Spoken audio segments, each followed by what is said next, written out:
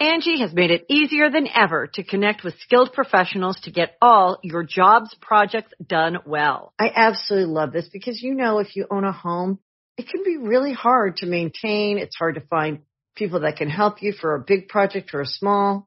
Well, whether it's in everyday maintenance and repairs or making dream projects a reality, it can be hard just to know where to start. But now, all you need to do is Angie that and find a skilled local pro who will deliver the quality and expertise you need. Angie has over 20 years of home service experience, and they've combined it with new tools to simplify the whole process. Bring them your project online or with the Angie app, answer a few questions, and Angie can handle the rest from start to finish. Or help you compare quotes from multiple pros and connect instantly, which means you can take care of just about any home project in just a few taps. Because when it comes to getting the most out of your home, you can do this when you Angie that. Download the free Angie mobile app today or visit Angie.com. That's ANGI.com. Be a part of the best pro wrestling podcast today by supporting the Going In Raw Patreon. You can enjoy access to the live taping of the show, exclusive merchandise, and patron-only episodes, and so much more. Support Going In Raw today. Click the link in the description. This is Charlotte, and you're watching Going In Raw. That sounds terrible. What's up? This is the most must-see WWE superstar of all time and his lovely, gorgeous wife, Marie. And you are Going In Raw. What's up? It's your girl, Sasha Banks, legit boss, and you are watching Going In Raw. Oh, baby, I like it raw. Oh, baby, I like it raw. And you are tuned in to Going In Raw right now. How you doing? Hey, Brendo, Steve here. And Larson. And welcome to Going In Raw, the only pro wrestling podcast you need to be listening to right here at youtube.com/Steven Larson. And anywhere fine podcasts are available, be sure to hit that subscribe button. And if you're on YouTube, that little bell notify deal that lets you know whenever new Going In Raw content is coming out. We're also available on the Patreon at patreon.com/Steven Larson. A bevy of reward tiers that we're offering up, including at the $5 best value mark. Best value. 3, count them, 3 weekly live streams where we recap Raw, SmackDown. What was that? That was yours. That was weird. Why did your recycle bin just recycle or I your have trash? no idea. Just do that. That was the sound. That was a little oddball there. That was strange. It was trying to tell me not to get on the Patreon, but you should. Like it was saying before, I was really interrupted by my rig. 3 weekly live streams where you can interact with us and watch the podcast and listen to it before anybody else. We're also available at Pro Wrestling Tees. Hold on. What? I was going to provide an update for the $200,000 tier. Oh, well, let's find out if anybody's cut us a $200,000 check. Give me 2 sweet, Larson. Oh, well, look at your beard. You did stuff with it. Yeah. Nice. Give me 2 sweet. No. Your beard. No? No one's contributed. I don't think they're technically able to. Yeah, we have to work that out.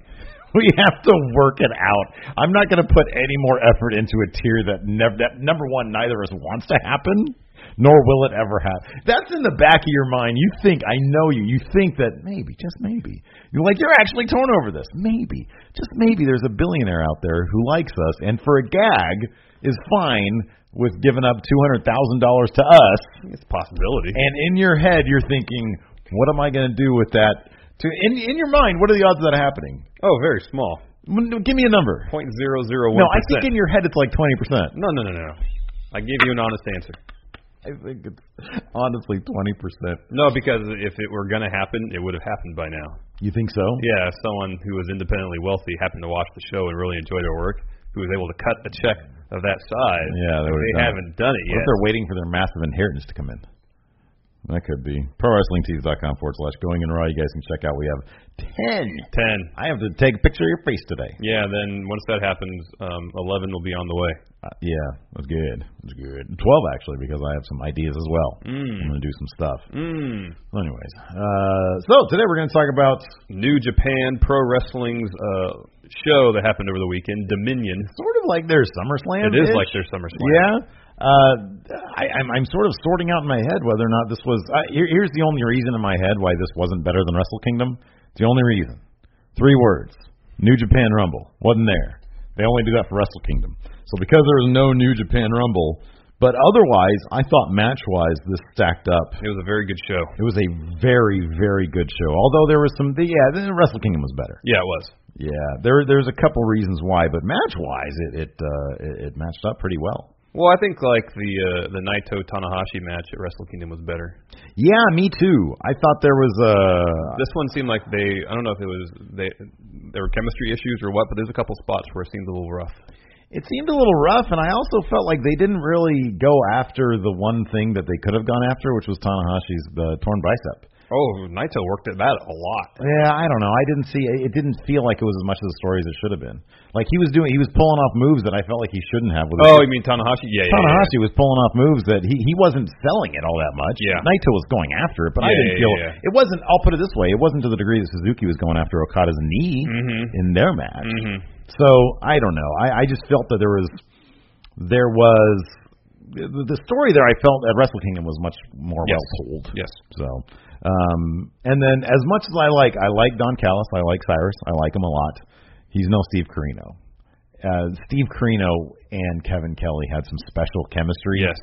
In how little it's like, dude, when somebody's flying under the radar, it's just so much more entertaining. I know. And I wonder if because of the added pressure of the U.S. global expansion, I wonder if the higher ups are because I thought that I'm not going to suggest this is a possibility. I wonder if going forward they're going to have a bit more restrictions placed on them. I didn't really feel like that was the case here. I thought they were who they were. But I think your point about Corino and Kevin Kelly's chemistry is a good one because their chemistry was fantastic, and that chemistry isn't quite there. I think I just with felt Callis and Kelly because they haven't been doing it as long. I think there's that for sure. I think I just felt Corino's style of commentary personally. Just sort of my personal predilections. Like when he was dying laughing for all the cussing. Yeah. I don't think that's something Don Callis would necessarily do. I think Corino is a bit more humorous. Yeah. I think is a bit more serious. Callis is a bit more serious. He tries to be the heel commentator a bit more. Yeah. And with Corino and Kelly, it was just hilarious. It was just like a couple of guys watching. That was the appeal. It was like a React video essentially. Pretty much. They were doing a React video to New Japan live. It was great. But anyways, let's kick this off, and then we're going to talk about the main event endlessly because there's a lot to talk about there. Yeah, I wrote down some extensive notes. It was a brilliant.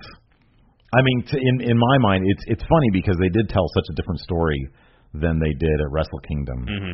In my mind, they upped the drama level. And to me, it made it a superior watching experience. Yeah, I made the mistake of seeing what happened before I watched it. Yeah, that plays a big factor, I think, probably in your opinion. Yeah, it does.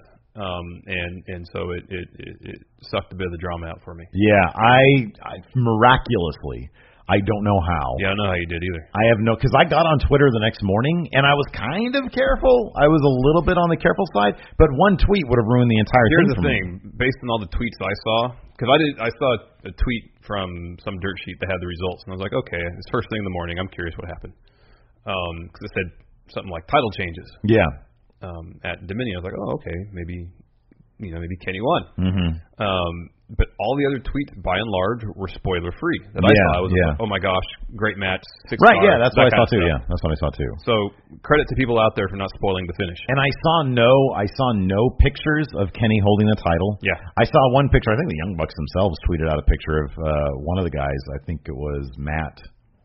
Who's the older one? Matt has the sideburns. Okay, Matt. Cradling the title like Jordan cradled the championship. Those were the tag championships. What's that? That was the tag championships. No, I know. That's why I knew they won. Oh, okay. And so that was the only spoiler that I really saw besides some of the amazing Taguchi Japan comedy stuff. Oh yeah. The baseball stuff was amazing. And Taguchi Japan has my new favorite theme. Yes, me too. It's I'm fantastic. totally with you on that. It's fantastic. I love what they're doing, but let's start at the beginning. Yes. Tiger Mask W, who's Kota Ibushi, which still... You have Kota Ibushi. I know, but I need to go back and watch that 45th anniversary. Okada. Yeah. But he's, since he's under a freelance deal, I don't know if New Japan wants to give him a prominent spot when he's not full time. But I know it seems odd that he's not Kota Ibushi. Yeah. Because he's a huge star. I know. And I'm trying to think of like an American equivalent to that. If Finn Balor all of a sudden put on a mask and was Johnny Bravo. You know what I know it's different. In Japan, they take their animation a lot more seriously than we do here. I get that. And I get that. I mean, honestly, I think the culture understands pro wrestling different than we do to a degree. It's like an alternate universe, you know? Yeah. Which is great. It's just odd. At Wrestle Kingdom, when Tiger Mask W had his match against, it was Kota Ibushi and ACH. Mm-hmm. Yeah. And Kevin Kelly and Steve Corino were not being shy about alluding to who those wrestlers were while they were wrestling as Tiger Mask. I would imagine and I have no idea if anybody out there knows the Japanese language and watches it through that commentary. I'd love to know if the Japanese commentators protect that a bit more. I would imagine they do. But I don't know. I don't know how tongue-in-cheek they get. I don't know how I'd love to know. Yeah, me too. But anyways, so it was, Tiger Mask W, Makabe, and Yuji Nagata versus Tenzan Kojima, Jushin Liger, who got a massive pop because he's sort of on his retirement tour, I think, and Nakanishi all had a big cluster match. Yeah. It was a fun match, though. Yeah, it was. I mean, it was cool. It was. You got to see you love those chops. Oh, yeah, when Kojima does the chops in the corner. Kojima's the best. The best. He loves bread. He does love and bread. And he does those fast stuff. Nothing will ever beat when Cheeseburger did them. Yeah. That was good stuff. Makabe ended up going over with a top rope knee drop. Yeah. But it was, wait a second, you didn't put the, where's the Young Lion match? I didn't watch that one. Oh, yeah. I was under, I didn't have all day to watch. Who's the big jacked guy? I forget his name. I do too. Yeah, but they're violating, I feel, the Young Lion law, which is nothing but really? The jack guy had a mouth guard that looked like fangs. Oh, okay. You're Young Lion. You're Young Lion. So he should just have a plain mouth guard. He needs to go on his excursion first. Plain mouth guard. I have no idea what I'm talking about. You don't. But he's jacked. He's learning a lot. He's very good. Dave Finlay picked up the win with a stunner. Dave Finlay, he updated his trunks a little bit, which I like. Good. Now I love when they're vinyl and not like loose cloth. I don't like when it looks like somebody's wearing just their undies out there. The thing with that, though, is I don't think vinyl stretches very well. Okay. So then they need to be perfectly tailored.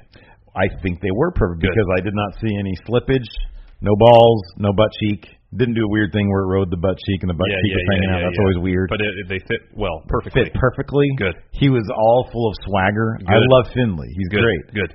I wonder if he needs to hit the gym a little bit more or if he even cares. Doesn't care. Who cares?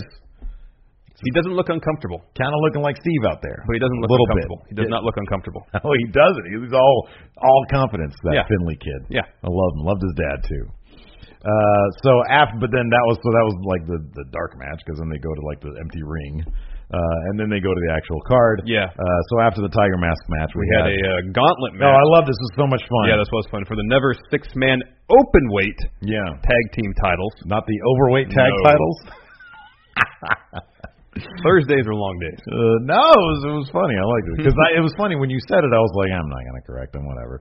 And then when I was when you sent it to me, I was like, oh, because I didn't really think about it in terms of like overweight title. Yeah, I just thought you said overweight. Like I didn't put the two words together. Yeah, no, that happened on Dirt Sheet when we did our predictions. And then you sent it to me, and I was like, oh, that's funny. They have an overweight title. So I didn't notice it when I said it. Guess what Steve's going to be fighting for, the overweight title.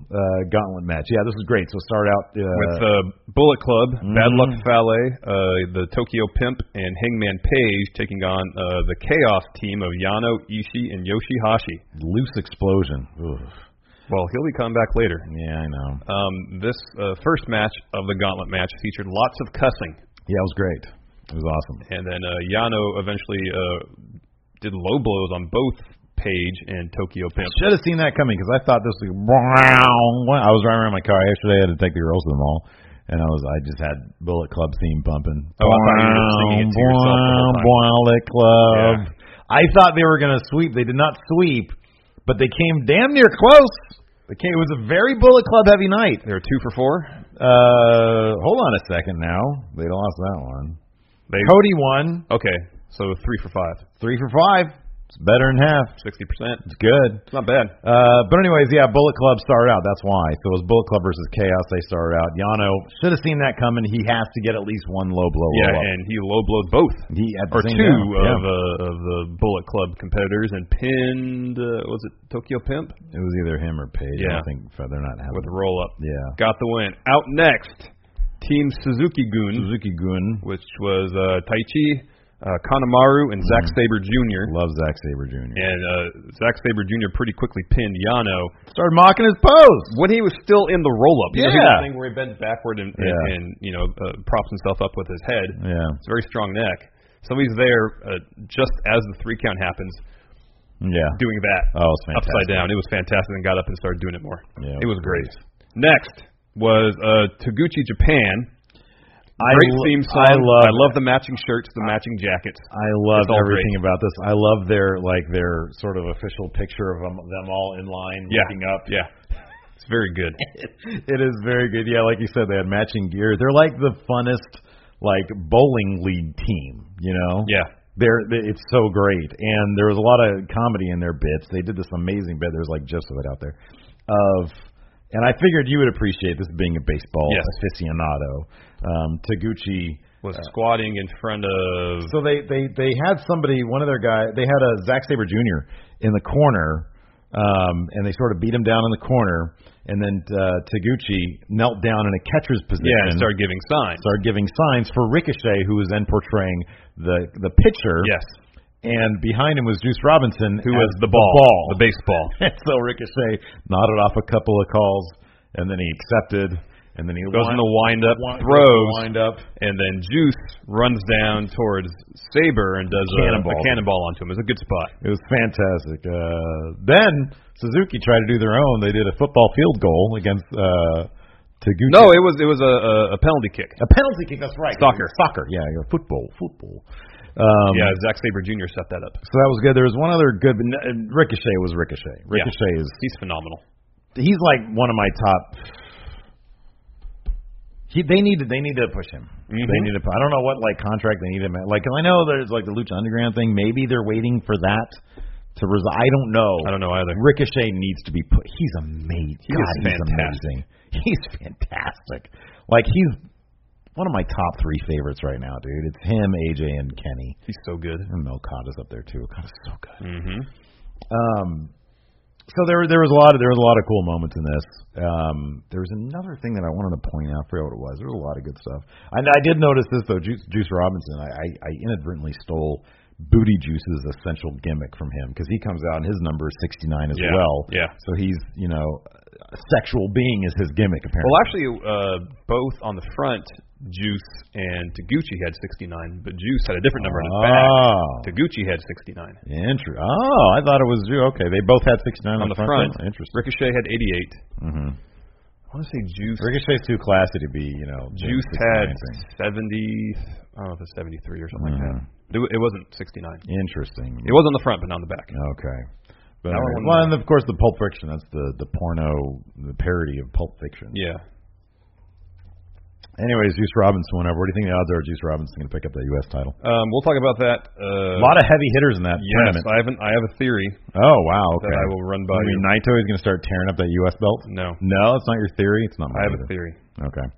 We'll talk about because the card for all of day 1 and most of day 2 were released this morning for the G1 specials in Long Beach. Yes. So we'll cover that at the end of the show. All right, sounds good, because we're going to be there. It's going to be so much fun. Yeah, I'm looking forward to it. So anyways, we'll see here. Juice Robinson ended up getting the pin on Taichi after he hit his Pulp Friction. He tried that a couple times, but he finally hit it. Yes.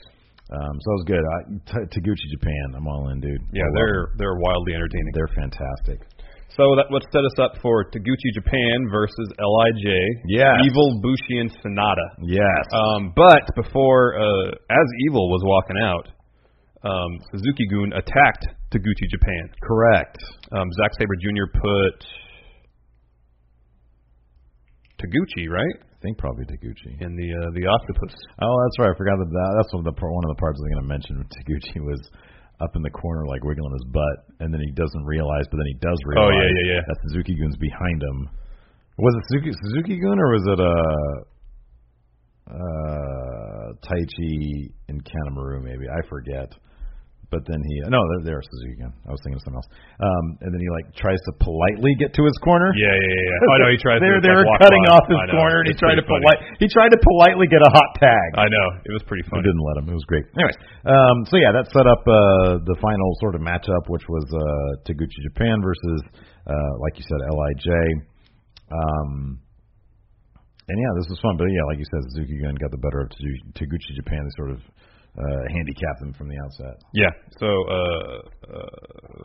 that spot with Ricochet, that was planned, right? That was a work. Kind of weird though. I think the spot was he was supposed to catch him for a power bomb. Yeah. But it just, I don't know how they could have successfully done spot. Did they practice that to success, or did they just say, no, we can totally do this? Because all the force coming down, so they did like a superplex. Yeah. On who was it? Sonata? Was it Sonata? I think so. A big dude. That's a bad move to try to do that on. And so Ricochet, they did a superplex, and then Ricochet got up and was supposed to catch his legs. So on impact, he powerbombed. Because he was like Sonata, or whoever from LIJ it was. I think it was Sonata. Was coming down so that his legs were hitting Ricochet's shoulders. Yeah. And so like you said, it was kind of obvious that he was supposed to then powerbomb him. Yeah. But instead, the force of that just destroyed Ricochet. I mean, I guess he was kind of lucky. I mean, that he didn't get hurt because I know that was a lot of force coming down. I know. But Ricochet got right back up. You're probably right. That's probably supposed to be the spot. Yeah, and I really want to see a Ricochet Sonata feud. Oh, it'd be gret. Oh man, that'd be fantastic. Give that to me, please. Both so athletic. They went at it for a bit, but in the end, Bushi got the pin on Taguchi after MX, which is a top rope code breaker. Oh yeah. Look good. So a really fun gauntlet match. Mm-hmm. LIJ still your never overweight 6-man tag team champions. That led to this is a really great match. Yeah, it was Roppongi Vice versus the Young Bucks. A little bit of, I don't want to say controversy here, but one of the Bucks was took issue with a lot of people's response to this match on Twitter. Oh, really? Well, they said, I know Meltzer mentioned this specifically, but I guess according to, let's say it's Nick, was on Twitter, and he was calling out people for calling out. It was kind of interesting. He said, a lot of people are saying, oh, the Young Bucks are storytelling in the ring now. And he says, we do that all the time. Yeah. Well, I think, no, I mean, I kind of get, I actually kind of get what he's saying. I could see the other side to that because they're most well known for being a high spot team. Yeah, but I mean, why are wrestlers getting criticized at all for telling a story in the ring? The funny thing is, here's the thing, it didn't sound like anybody was criticizing. It sounded like people were saying, oh wow, the Young Bucks are telling a story in the ring. Mm-hmm. And if I'm one of the Young Bucks, okay, and I'm thinking, wait, we always do that. What are you talking about? Gotcha. That's where he was. So he was sort of annoyed that people were saying now they're doing it when he feels they've always been doing it. But I kind of see, this was a very storytelling heavy. Well, their previous match at Wrestle Kingdom was too. This was a direct sequel to that, though. Yep. That's what I liked about this. Yep. This was a direct sequel. There were multiple references to their Wrestle Kingdom match, but it was really good. This was an amazing match. Like they basically had a strategy going into this. Take out Rocky Romero, focus on Trent Beretta. Yes, because last time Trent did the top rope plancha onto nothing. Onto nothing. And that kind of took him out of the match for the most part. Right. Until Roppongi Vice won. Right. And so commentary really helped enhance, remind audiences who hadn't just watched Wrestle Kingdom. Yeah. What happened last time, and so the Young Bucks decided instead of, okay, let's take out Trent, let's take out Rocky Romero and then focus our offense on Trent. Right, exactly. Like you mentioned. So early on, I think it was Matt Jackson, powerbombed Rocky Romero into the apron, picked him up, and I almost thought he was going to do like a forever thing, where he hit his back in one ring post. Oh, I kind of looked like that. And then ran to the other ring post. And I thought he was going to run back and forth and do forever. Like Rocky Romero does with his clothesline. Yeah. Didn't do that. But after he hit Rocky Romero twice, his back into the ring post, gave him another apron powerbomb. And so Rocky Romero is on the outside writhing in pain. Yeah. So the Young Bucks is more or less double-teamed Trent Beretta for the vast majority of, the first part of this match. Right. Trent did another plancha off. Yes. Out the ring. And this Successfully. time he hit it, yeah. At one point, Rocky, gets off the mat on the outside, tries to get back in the ring. Matt Jackson picks him up, runs him halfway up the ramp, and power bombs him on the ramp. Yeah. It was pretty neat. One thing I noticed about this match, too, and I think that might be some of what people are noticed about this match that I guess Nick took issue with, was I didn't notice, and maybe it was me not noticing it, but I noticed the Young Bucks had a bit more of a serious vibe to them. Yes. In this match. They're well known for shit-talking their entire matches. And they did for the beginning a little bit, but after that, they were like mean Young Bucks. Yeah, exactly. Which I liked. I thought it was good. It was changing it up a little bit. That's not talking crap about anybody. No. So Rocky once again gets back into the match. At one point, Trent gets Matt Jackson in position for his finisher. Rocky gets up on the apron. They hit Strong Zero, their finisher, and then Nick gets on the top rope and breaks it up with a swanton. That looked rough. On his back. Yeah, that looked rough. Yeah, because he had Trent had Matt kind of rolled up. The finish to that move is essentially Trent sitting on top of his opponent. Right, exactly. Yeah. Kind of somewhat bent over. Yeah, bent over. Nick does the swanton right on Trent's back, so it folds him back. over. Yeah, exactly, folds him over further, and then also Matt's legs are getting pushed more towards his chest. Yeah, that did look rough. That looked uncomfortable. Yeah, no kidding. After that, the Young Bucks kind of took Trent somewhat out of the match, and they were really focusing their offense on Rocky Romero's back. Yeah. So they tried to get him in the sharpshooter several times. There was a lot of sharpshooter spots. And one of them, Rocky's in the sharpshooter. Matt has him in the sharpshooter. Rocky's trying to get to the ropes. Oh, and that was Nick good. Jackson does a springboard X Factor onto Rocky. Yeah, that was really great. cool. That was really cool. Eventually, the Young Bucks performed the Indie Taker on Rocky, and then right into a sharpshooter. He passed out. Yeah. Young Bucks win. I mean, again, really fun match. Really good storytelling. Again, I just feel like the Young Bucks are adding to their repertoire. Yes. And I don't see how that could be a criticism. It's like you should always be adding stuff, and it's like, yeah, I haven't seen every Young Bucks match there is, but it's not meant as a criticism. This felt like a match with some depth. Yeah. And I think maybe one of the things is, I wonder if a lot of what people know of the Young Bucks is what they see in very brief highlight clips. You see the spots. They see the spots. They know the spots. They know the comedy aspect of what they do. They know the meta aspect of what they do. Yeah. And they don't know that they can tell these kind of matches because they're not aware of it. Well, they just don't watch the whole match. Right, exactly. They just see the spots. Yeah. And I mean, I'll be honest, I think it was last year they had that, I think it was a PWG match, a triple threat ladder match maybe with them. I want to say the Motor City Machine Gun. Oh, maybe? okay. And then somebody else, I forget who. Maybe it was Daniels and Kazarian. It was the big ladder. Oh, yeah, the ladder war thing. Yeah, the ladder wars thing. Was that? Oh, that was Ring of Honor. That was Ring of Honor. That was Ring of Honor. I liked it. It was fun. It felt like a spot fest. To me, there wasn't like some really heavy. It was one of those things that a lot of people complain about where it's like, well, back in the day, if you do this, X move to somebody, it meant more than it does now. And that match, to me personally, kind of exemplified that, Or maybe I'm thinking of PWG match. I don't know. Well, their PWG match, the tag match they had, where it was them and Adam Cole against Callahan and the Chris brothers. Was that the one we were there for? Yeah. It was so much fun, but those PWG matches, I mean, it's what the whole Cornette criticizing over the grenade spot. I love that shit. Yeah. I think it's awesome. I think it's hilarious. Creative spots, creative storytelling. Exactly. There's room for everything in wrestling. There's room for all that, and I love that grenade spot. I think it's hilarious. I think it's great. But anyways, no, I thought this was a match that had a lot of drama, a lot of depth to it. That was good. Next up, I love this War Machine versus the Guerrillas of Destiny. Yeah, good match. A lot of cursing in this match. It was so good. You know what? Now with Guerrillas of Destiny, you really listen to this. Well, also you expect it. Yeah, exactly. But War Machine was getting in on the cussing too. Yeah, there was just cussing from everybody. I'm telling you, I could watch War Machine do frog splashes all day long. Hansen suicide dive. I know. I can watch that all day long. I can watch that too. It's fantastic.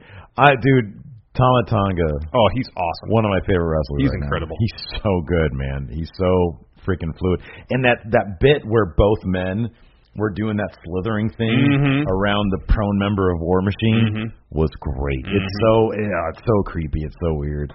So yeah, this was a really, really hard hitting match. Yeah, I mean, so much so, in fact, that the earlier in the match there's this whole stretch where Tonga Loa and Ray Rowe were just like no selling moves on each other. Yeah. German suplex stands right back up. No sells. Yeah.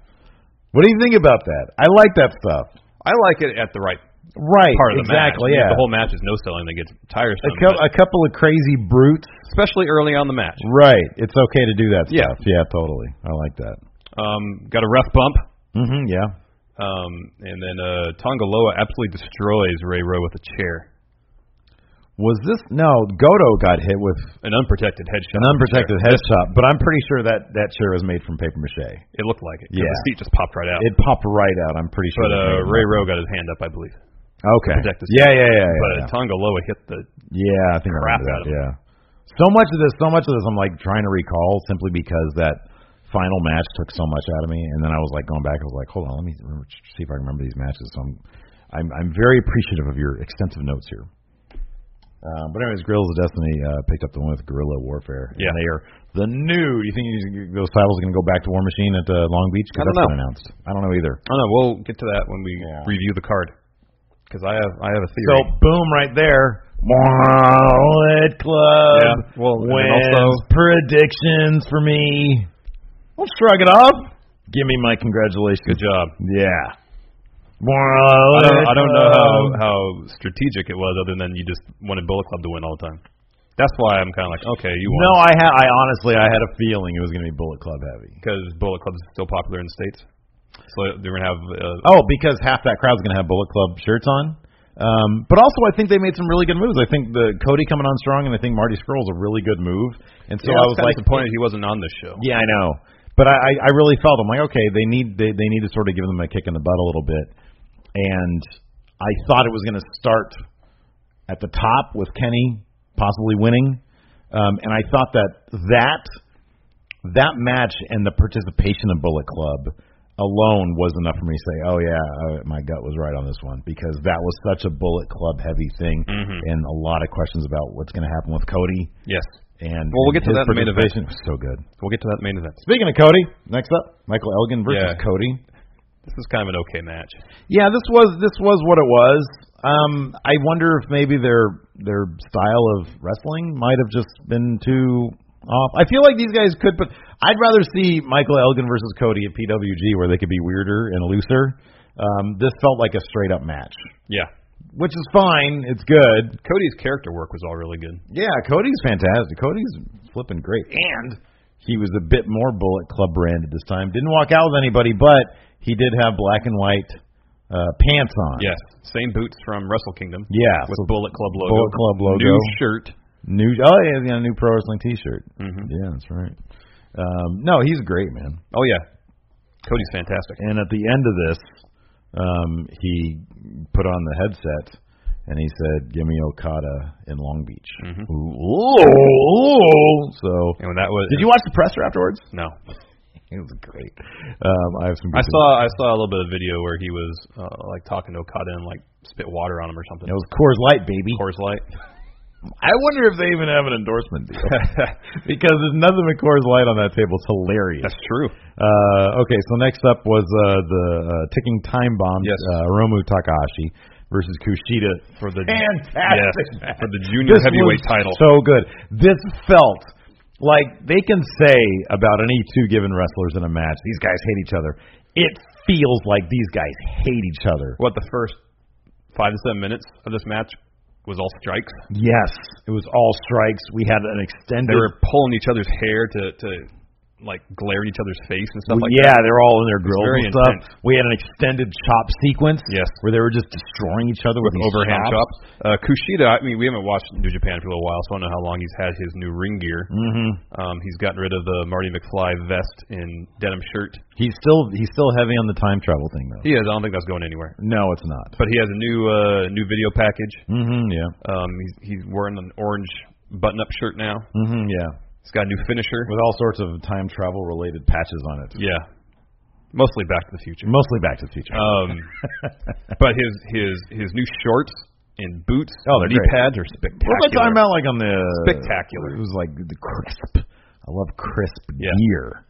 So crisp. He's got that iridescent. Oh, it's great. Fabric. It's fantastic. That dude was sitting around 2K17. I know. That's what I thought too. He said, "Make this person who does my costumes."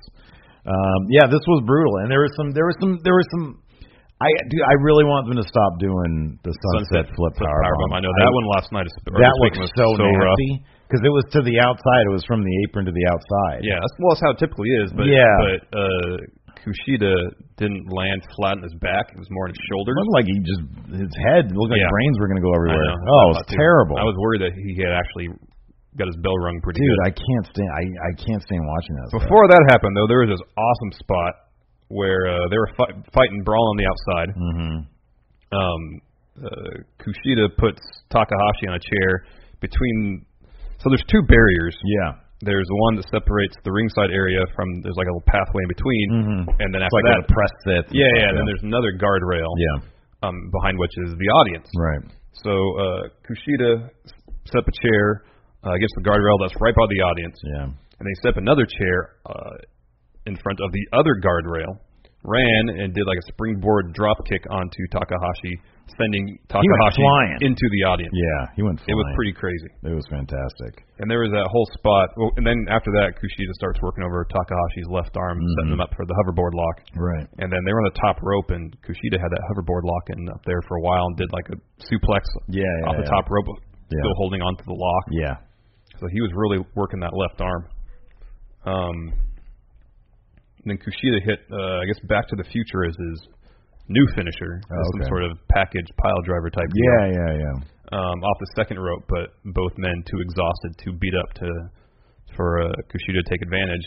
Until Takahashi finally taps after a really extended sequence with him in the hoverboard lock. Yeah. There's a couple times where we'll talk about it later, where someone's in a submission hold, and it reminded me of Kurt Angle, Shawn Michaels at WrestleMania.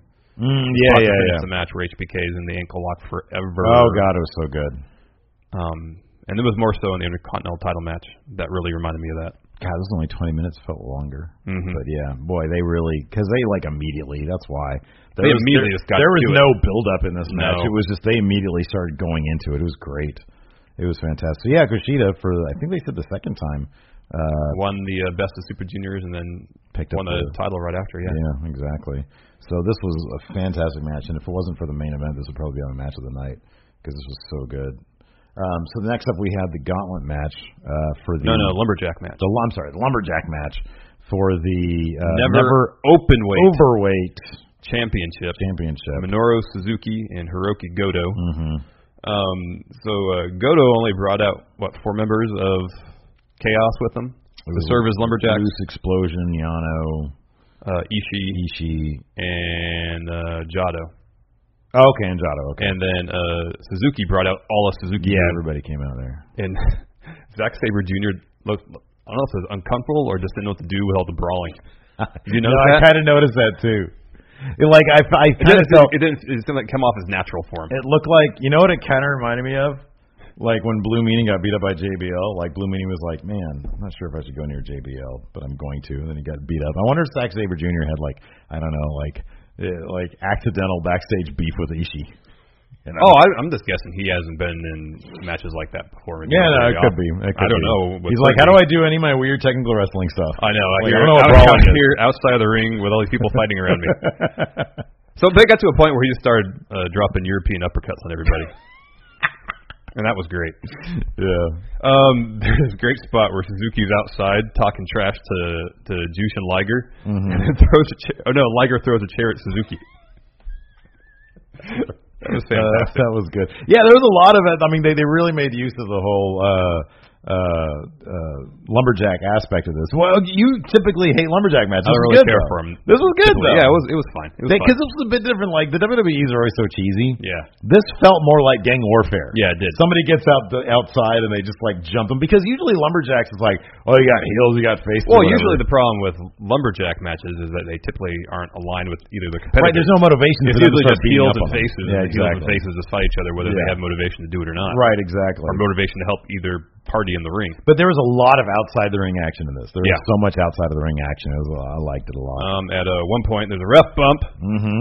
and then there's a huge brawl. Everybody's in the ring just brawling. Because of that super old ref. Yeah, It's not Red Shoes, like super old it's ref. Tiger Hitori, right? Yeah, there you go. Yeah. The ring kind of clears out.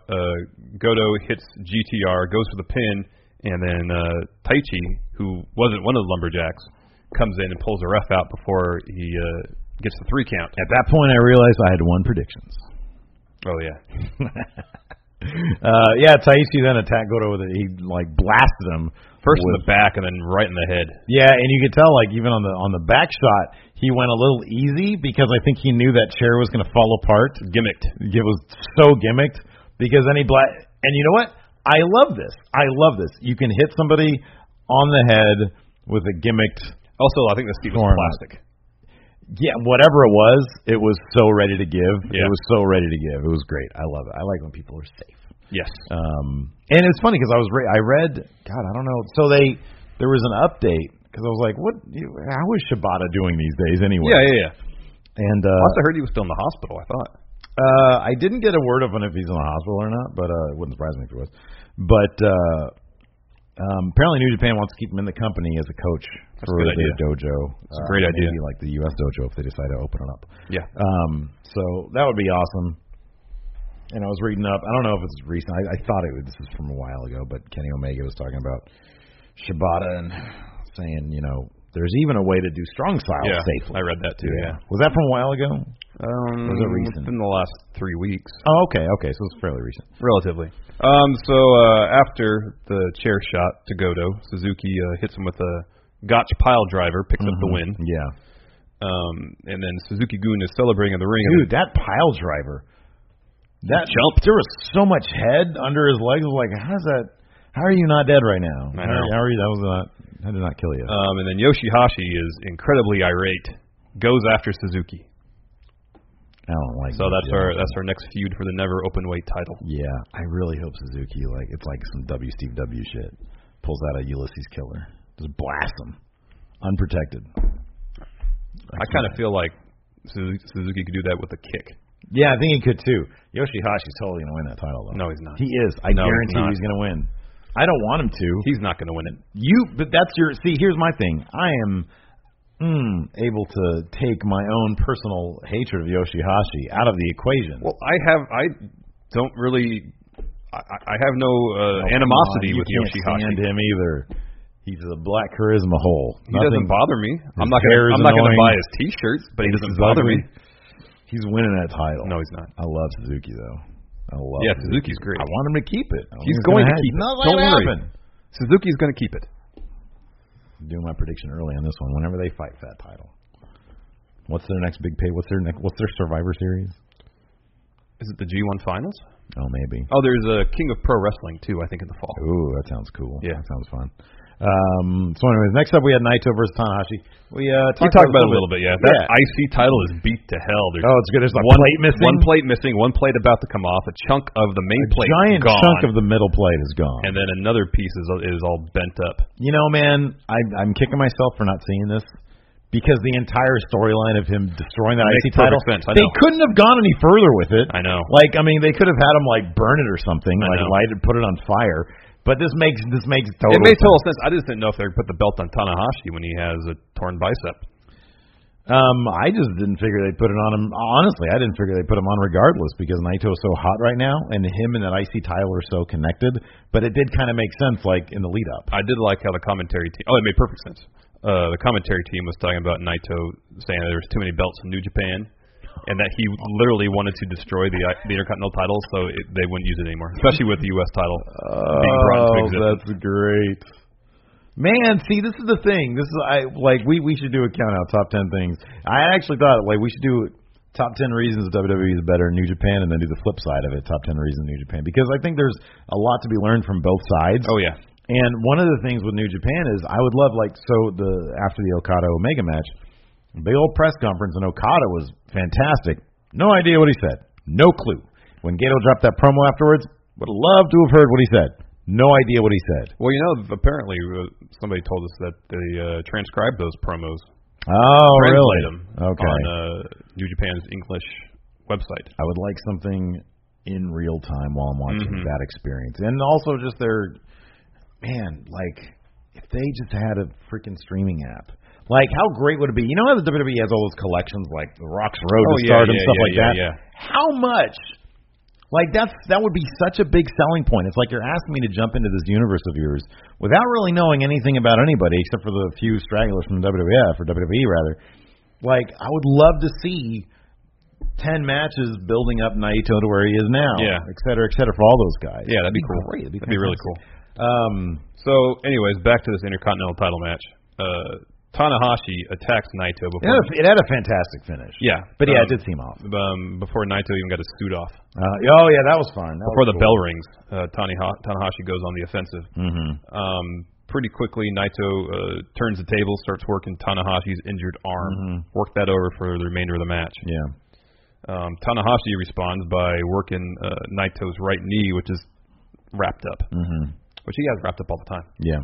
There's this great spot where Tanahashi hits high fly flow on Naito on the outside. Yeah, that was a lot of fun. That was cool. But yeah, the match wasn't bad. It didn't feel as crisp as their Wrestle Kingdom. They set the bar so high, Wrestle Kingdom. Both these guys are fantastic, obviously.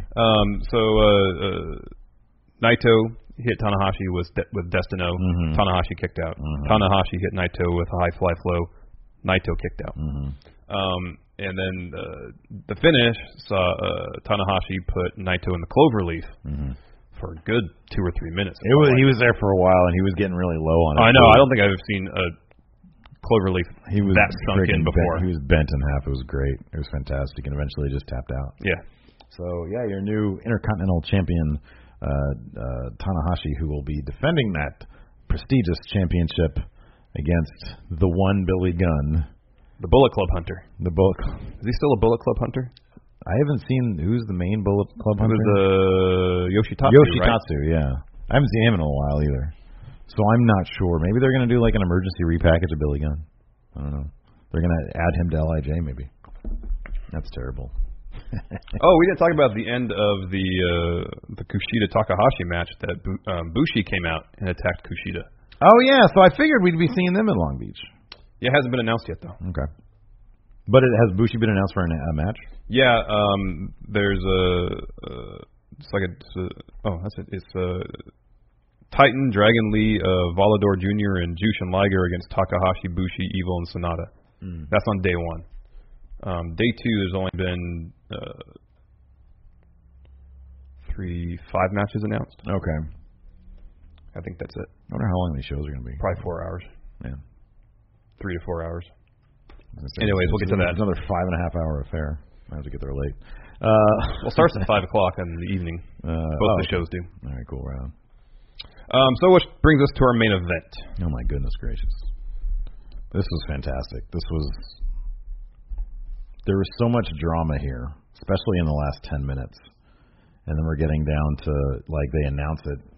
That's one thing I like about minutes, New Japan is 2 minutes, even 1 minute, when seconds. you're 10 minutes into a match, generally they'll announce 10 minutes in. Yeah. They're really good about letting the audience know how long they are into the match. Yeah, to this. Okada, he's up in his robe game. He has a second robe. He has 2 robes now.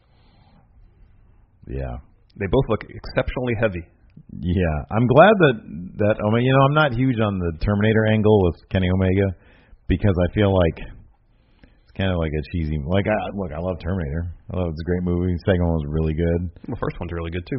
No, I know. I said the first one's great. The second one's really good. I didn't hear that. I sort of think that they're the first one's best. I agree. I agree. And then they just fall off a cliff. Absolutely. So anyways, But so I'm glad that Kenny didn't come out with a cheesy plastic Terminator mask. This was a different Kenny Omega. Yes. This was a Kenny Omega who isn't coming into this. I feel like this was a Kenny Omega. The character Kenny Omega was coming out knowing that everybody says he's the best, as opposed to Wrestle Kingdom when he felt he was destined to win the title. Now he feels like he deserves the title. He should have the title. And the Young Bucks look serious, flanking him. He looked more serious. He looked like this was his match to lose. Yeah. Okada looked. Well, I think that was probably the thoughts of a large majority of the audience too. Yeah, absolutely. Certainly with us. I know we both thought, for sure. Although I do think, I was never 100%. Oh, I wasn't that either. He was going to win. I mean, we both thought he was going to win the New Japan Cup. Yeah. Eliminated first round. Yeah. I still think the strategy, and I thought this ages ago, of keeping the title on Okada going into the U.S. because he's the champion and there is the language barrier. Kenny Omega is Kenny Omega. He's, he's a crossover guy. Like anybody who's into wrestling past being a casual fan probably knows or has at least heard of him. Yes. And so you don't need the title on him. No. Well, at least not the World Heavyweight one. No. With Okada, you think he's going to pick up the U.S. title? We'll get to that later. Okay. With Okada, because there's the language barrier, you need something to grab on with him, and that's the title. Yeah. So I think that's a smart move. And in this case, there's no winner. There's no loser. Yeah. So anyways, take us through the match, because this is a 60-minute time limit draw. Yeah, there's a lot of notes here, and I probably could have wrote a lot more. So the first bit of the match, they're kind of feeling each other out. Yeah. Some holds, some really quick back and forth mat wrestling. Yeah. I should also point out, I felt there was two stories. I thought that Kenny coming into this was the guy who felt that the belt was his. Okada, on the other hand, I felt like he looked 3 inches taller than he does usually. I don't know why. I mean, that's just perception maybe. But B, I felt like this was the culmination of his year so far, in that he's looking at Kenny Omega, and Kenny Omega is thinking to himself, well, I should have this title, and Okada is thinking to himself, you have no idea the year I've been through. And so I'm not giving this away to anybody. Yeah. I've been through everything. I've been through everything. I am the title. Yeah. That was kind of the story here. In terms of the in-ring, some of the spots, I don't know if they did this intentionally or this is me just projecting kind of what I hope they were going to do, is touch on some of the damage that Okada's taken through the years so far. Yeah, sure. So the first part the of the knee match, stuff, yeah. First part especially, Kenny was really working the knee. Yeah. After Okada did the move over the top rope. And commentary was really pushing that. Yeah. Tweaked his knee, and then Kenny started working it, did a shin breaker on top of one of the tables in the ringside area. Yeah. That was stiff. Yeah. So for the first half of the match especially, Okada seemed like he was held back. Okada's one of the best sellers in the business. Oh, for sure, yeah. Seemed like he was somewhat held back by his knee. Tide kind of turned when Okada pushed Kenny off a guardrail where he's trying to do another moonsault, and then Okada hit his running crossbody over the guardrail. It's crazy how athletic Okada is without looking like it. Like, I know. You look at Kenny Omega and you're like, oh my God, that dude is so fast, so quick. He's so fast and he's so athletic. You look at Ricochet and you look at his body, you can already tell this kid, he's the most athletic guy in the room. Okada is deceptively athletic. Yeah, he is. Because it doesn't look like he's that athletic. Well, it doesn't look like he moves exceptionally quickly. Right, exactly. He's reasonably explosive. Yeah. Like he can, get some good air on drop kicks instantly. He gets Yeah. massive air on drop kicks. Yeah. He is that was my point. He is supremely athletic without looking like it. And I think part of it is because he's tall. They say he's 6'4". Yeah. So I think that's a large part of it. Kenny eventually gets the upper hand, hits the top rope moonsault, which he almost slipped. Yeah, no, he was sort of, it was like on a tightrope up there. Yeah. Hit that. This match had so much back and forth. I didn't write down all of it. There was a great spot where Okada hits a Death Valley driver.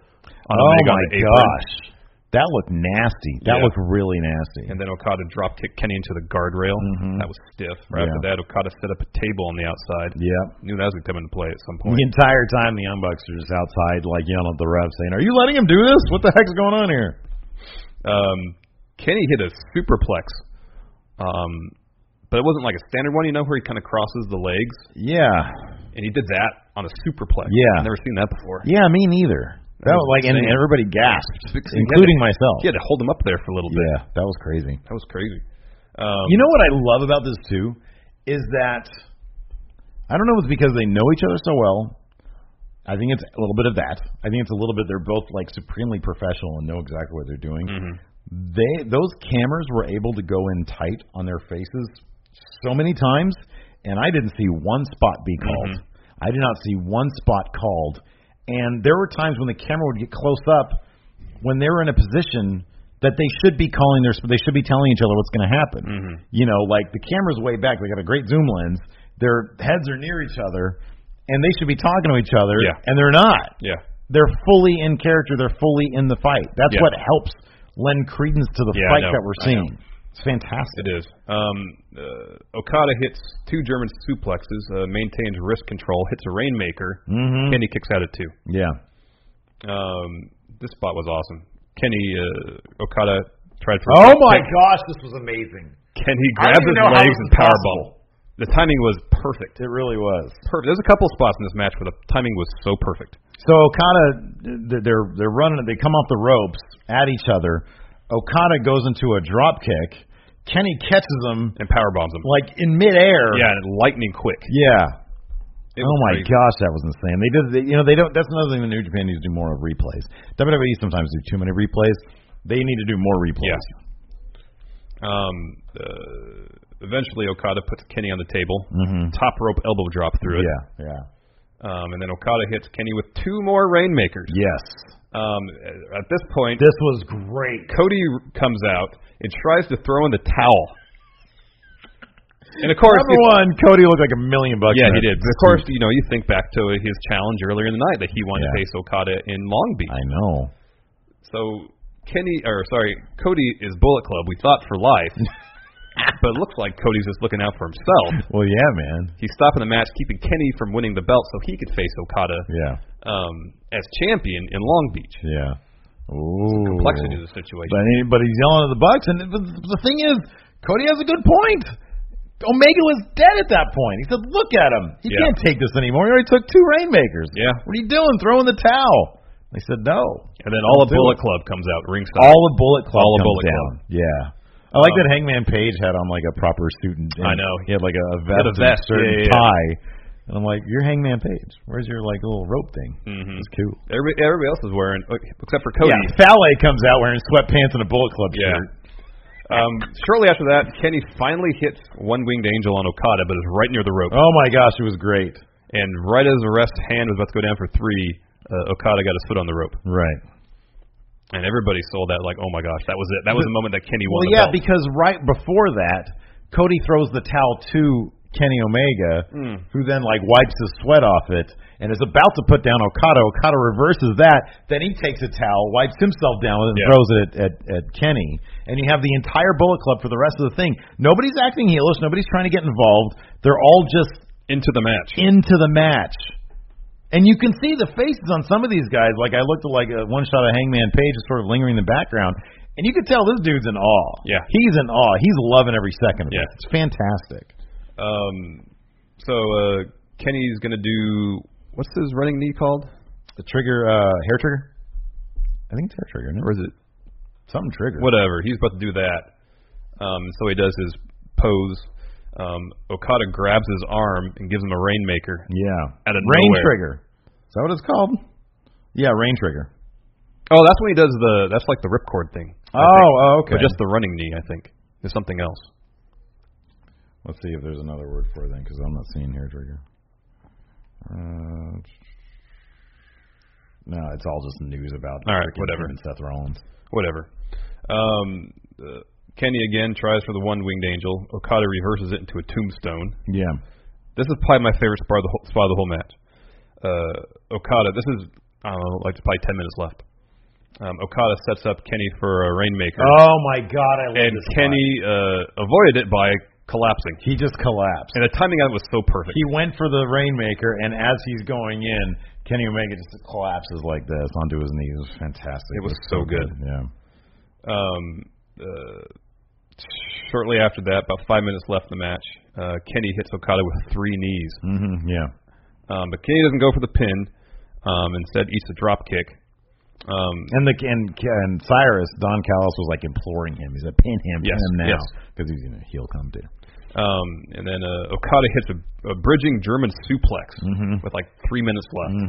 Kenny kicks out. Right after that, Kenny goes for the small package. Okada kicks out. Okada hits a Rainmaker with 30 seconds left. Oh my gosh! And both both Kenny and Okada are just laid out on the mat. Yeah. Okada rolls over, starts crawling over to Kenny, and is maybe a foot away when time runs out. And you can hear the commentator say, 20 seconds, 10 seconds, and then time runs out right as he's reaching him. It was absolutely amazing. There was one part where I'm trying to remember the exact moment. I think it might have been when Kenny hit. Oh man, I forget when, but Kenny literally started crying. At one moment.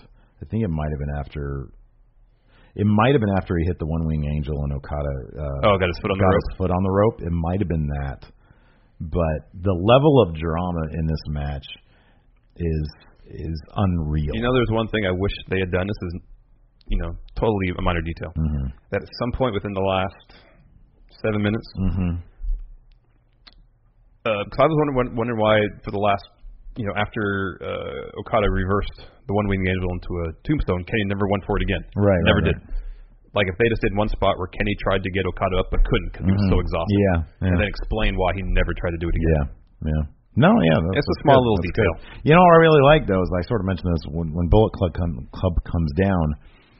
They're not messing with Gato. And Gato's just a man by himself out there trying to root his guy on. He's probably sitting there watching his creation. I don't know how much of the booking in terms of the actual matches he does. He might just be a storyline guy. I'm fascinated to find out. Yeah, me too. But if he had a hand in booking the actual main event and he's watching his creation play out, that's got to be a very unique experience. Oh, yeah. Because it's really, to have these players at his disposal, I guess, to be painting with these, with telling these the stories, yeah. It's got to be something else. It's fantastic. So both Okada and Kenny Omega are just dead, laying in the ring, exhausted, beat up. Eventually, Kenny he rolls to the outside. I love that New Japan brings out the people with the ice bags. Yeah. And so they start icing. Kenny's neck. Well, I like that there was a close up on the dot coming down to look at Kenny's eyes, and you see right before he does that, Kenny's go like this, and it's probably just him saying, "Are you okay?" Yeah, I'm fine. Yeah, Do your stuff though. I know. Act like I'm not. I know. But then there was this one when Kenny's laying on the outside and the Young Bucks are kind of standing over him. He points to his forehead. And so the Young Bucks pour water on it. Oh yeah. Nice little touches. No, it was good. It was and you can tell everybody was there. This was not time. I mean, they did one bit kind of early on where they were doing the Terminator thing, but there was no there was a little bit of clowning a little bit towards the beginning, like a little bit of shit talking, but this was a high drama affair. It was obvious, like when Kenny said something along the lines of, I'm not looking to top Wrestle Kingdom. I want to do something different. I want to do something different. I want to present its own experience, and then people can stack them up against each other if they want, but I want them to be two distinctly different. And that's what this was. This was a high-drama bout. This was from both angles. There was so much going on. This wasn't just, your typical sort of challenger, champion, heir apparent, or whatever you want to call it. Yeah. The guy, the challenger of destiny, if you want, which we kind of feel like Kenny Omega is at some point. This is different than that. This was two roads that are coming together, and this is a different dramatic experience. Yes. So We covered that. Let's talk about how this show is going to impact what we're going to see in Long Beach. Okay, unless you want to mention something else. No, this is the press conference afterwards. Oh, was yeah. great because it was Okada comes in and the other members of Chaos are kind of milling about. They all shake his hands and stuff, and it's like a bunch of Coors Lights. And I looked at the backdrop behind him, and there's no Coors Lights logos there. And I was like, I don't know what deal they have, but it's hilarious because everybody opens them up, and I'm like, I know after I've spent 60 minutes of exercise, the first thing I want is a Coors Light. It's a Coors Light. But they all toast and they're all drinking stuff, and then Cody comes out of nowhere and he starts running down Okada and says, here's your challenge. I want you in Long Beach, blah blah blah. And he takes a sip of Coors Light, spits at Okada. Okada is just Okada always comes off like.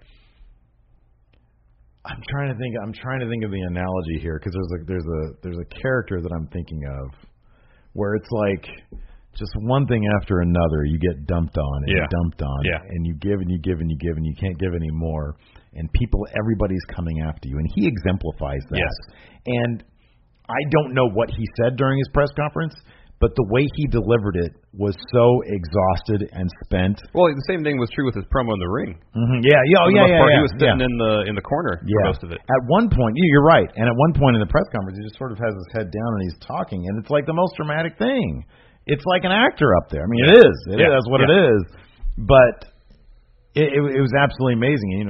Freaking Cody spits at him, and he doesn't retaliate. He just sort of he's still the champion. He just sort of takes it as it comes because he knows this is just one more in the long line and what's going to be his breaking point. And Gato goes after Cody a little bit. I think he made some hand movement and the Coors Light just sort of falls and starts spilling, and Okada looks over and he sees the beer coming towards his title, and he just sort of moves the title out of the way and that's great. Starts sweeping it away a little bit. And now your hand is sticky with beer. Yeah. And it's like you're the champion. You just get this feeling of, is any of this really worth it? Mm-hmm. And it's a great moment. It's so good. But anyways, moving on to Long Beach. Yeah, so it's been confirmed we're going to get Okada versus Cody for the heavyweight title. Yeah. It's the main event in night one. And it's been pointed out that Cody has a Ring of Honor world title shot just prior to that. On June 23rd, I think. So there's the possibility, although I think it's pretty doubtful unless Cody actually signs with somebody. Yeah, well, I think he said he's done with Impact, or it's been reported he's done with Impact. Yeah. That's not going to happen. So I have this idea. It probably won't come to fruition. All right, let's hear it. It was just announced today that Kenny is going to take part in the U.S. title tournament in Long Beach. Mm-hmm. So obviously, I would think they want to establish this new belt with a top star. Okay. So let's look at the people. We have the card for the first round here in front of us. Yeah. People in the tournament are Michael Elgin, Kenny Omega. They're taking on each other in the first round. Mm-hmm. Ishii and Naito. Juice Robinson, Zack Sabre Jr., Jay Lethal, Hangman Page. Those are the 8 men taking part in this tournament. Okay. Of those 8 men, who do you see as people who would win, who could win? Well, I mean, it kind of depends. Because I don't. Do they want to go big, or do they not want to go big? I would think they would want to go big. You would think so. Yes. That'd be So, by that logic, I would think the most believable people would be Omega, Naito, and Jay Lethal. Okay. I don't think Naito's going to want to come over to the States. I don't think they're going to bring him over to the States next year. Yeah. Jay Lethal makes sense in that regard. Yeah. But what if the match last night was to establish Kenny Omega? We already know he's on the same level as Okada, but literally, they went 60 minutes, no winner. Yeah. Kenny goes in Long Beach, wins that U.S. title. That title is instantly right up there with the World Heavyweight title and the Intercontinental title. Yeah. Then this U.S. title is on par with those two belts if Kenny wins it. I'm not saying he will. He probably won't. But he's been saying for a while that he wants to be a major part of this global expansion. Yeah. You get the hottest guy, one of the hottest guys in wrestling, as the U.S. champion. And next year, assuming he resigns, he's wrestling here in the States. That's massive for New Japan. Yeah. And he could still, obviously go to Japan for the major shows and defend the title. It would also kind of solve the problem of will Kenny leave or won't he? Yeah. Let's get the title. Let's get the title on him and see if that changes things. We'll see if that changes his perception of things. So, because I had a question on Twitter yesterday. I don't have my phone with me, so I don't know who it was. But they said, do you think New Japan is holding off on putting the title on Kenny because they know that he wants it before he leaves? And that's not. I would think if they want it, I mean, last night or this week would have been the perfect time to put it on him. Exactly, yeah. See how he likes it, and then they could take it off him after 6 months. Or have him drop it at Wrestle Kingdom next year to Okada. Right, exactly. In the rubber match. It made perfect sense. Then he can do what he wants to do. So I would say no to that. I would think that Kenny Omega is the type that he cares more about the matches themselves than the outcome necessarily, because the outcome is predetermined. The quality of the match is not. Mm-hmm. You can't go in there and say, I'm going to go out and have a 6-star match. You can try your damnedest. You might not. Well, you only have control over so much of that, too. Exactly. And so I think he cares more about he cares more about process than results. The experience that he's providing the audience members than anything. And so I think if he feels like he's done everything he can, I don't think the belt matters. I think the belt is probably interesting to him. Yeah. But I don't think that's the end-all, be-all. No, I think putting on the kind of match, and I honestly wonder if... I mean, here's the thing about this match. What spots in the Okada Omega 2? There was plenty in the first one that the WWE wouldn't let people do. But I didn't notice a whole lot of spots in this that the WWE would say, no, we're not going to let you do that. I can't really think maybe the top rope suplex, but they do superplexes. No, superplexes are pretty common. They do superplexes. Where there weren't a lot of drivers in this. They're not huge on the just the tombstones. A couple tombstones, that was it. I mean, this could have been maybe like the drop kicking of the Barry, but they do that. I mean, I think the question for Kenny Omega is, in terms of him signing, he said that he wants to face AJ Styles in a high stakes match. Yeah. The question for him is, will the WWE let you him do what he wants to do to tell the stories he wants to tell? Yeah. Exactly. Or understanding what their framework is, could you tell those stories? Mm-hmm. You know. Well, like you said last night, I don't think there was anything in that match last night that would be. I mean, I think the Undertaker is really the only person that could still do the tombstone. Mm-hmm, yeah. I don't think Kane might do it on occasion, but I remember the last time he did it was. Yeah. But that's the only thing I could think of. On the other hand, would he find the challenge interesting Could to be. tell an amazing story? Could be. Within that context. Especially, especially say their match, AJ and Kenny's matches at WrestleMania. Mm-hmm. Add the spectacle of 80,000 people watching it. Yeah. Trying to tell a story that translates all the way to the back row and 80,000 people. That's got to be a significant challenge. Yeah, I would imagine so. I like your idea. I mean, it all depends on how, whenever you introduce a new title, you ask yourself, is it going to be the Universal title or the television, the European title? I know. How do they want to consider it? In terms of star power, it's got to be Kenny, Naito, or Jay Lethal. Right. Or are they going to do something weird where they have like Michael Elgin win it? Is it going to be one of those type things? Is it going to be well, we really like Juice Robinson, let's see how far he can go with the title. I hope it's not. I hope it's Omega or Naito. Yeah. I'd love to see an Omega Naito finals. Yeah. Who wouldn't want to see that? Well, it wouldn't be this way. The brackets. Oh, the brackets are that way. I mean, this is the matches how they're listed here are the brackets. Oh wait, no, they're not. Sorry, New Japan has them up on their website. Let me pull them up real quick. Let's take a look. Because we could have a Kenny Ishii final. So first round matches are Elgin Omega, Lethal Page, Robinson, Sabre Jr., Ishii, Naito. So we can't have Naito Omega. We can have Naito, Ishii, Zack Sabre. Say Omega advances, Jay Lethal advances, so the semis would be Omega Lethal. Sabre advances and Naito advances. So we have Naito Sabre. So we could have Kenny Naito. Yeah. Final we could have Kenny Ishii, Kenny Zack Sabre Jr. Mm-hmm. All those would be awesome. Yeah. I mean, Zack Sabre Jr. could hypothetically win. I'd pipe him as the fourth most likely. In the universe of New Japan, I'm going to say... Oh, probably not. In terms of, let's see, most likely, I'm going to say, well, let's see, early power rankings here. Omega, Naito... Lethal. Ishii. I wouldn't put Ishii in there. Really? I mean, I've said that before about Ishii, but I wouldn't put him up there. Because I'm thinking of, like, placement within... Again, that goes back to where do you see them in the treating this belt. Also, too, Bullet Club's still really, really popular in the States. That's true. But then we don't know what they can't give it to Hangman Page? No, Kenny. But we also don't know exactly how Cody's actions last night are going to play into the Bullet Club story. Yeah. We don't know that yet. Yeah.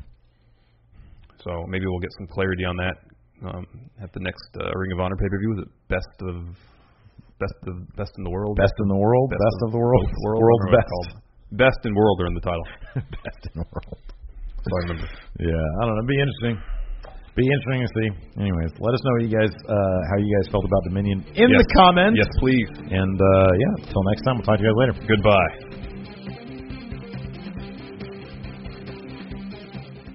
Angie has made it easier than ever to connect with skilled professionals to get all your jobs projects done well. I absolutely love this because, if you own a home, it can be really hard to maintain. It's hard to find people that can help you for a big project or a small.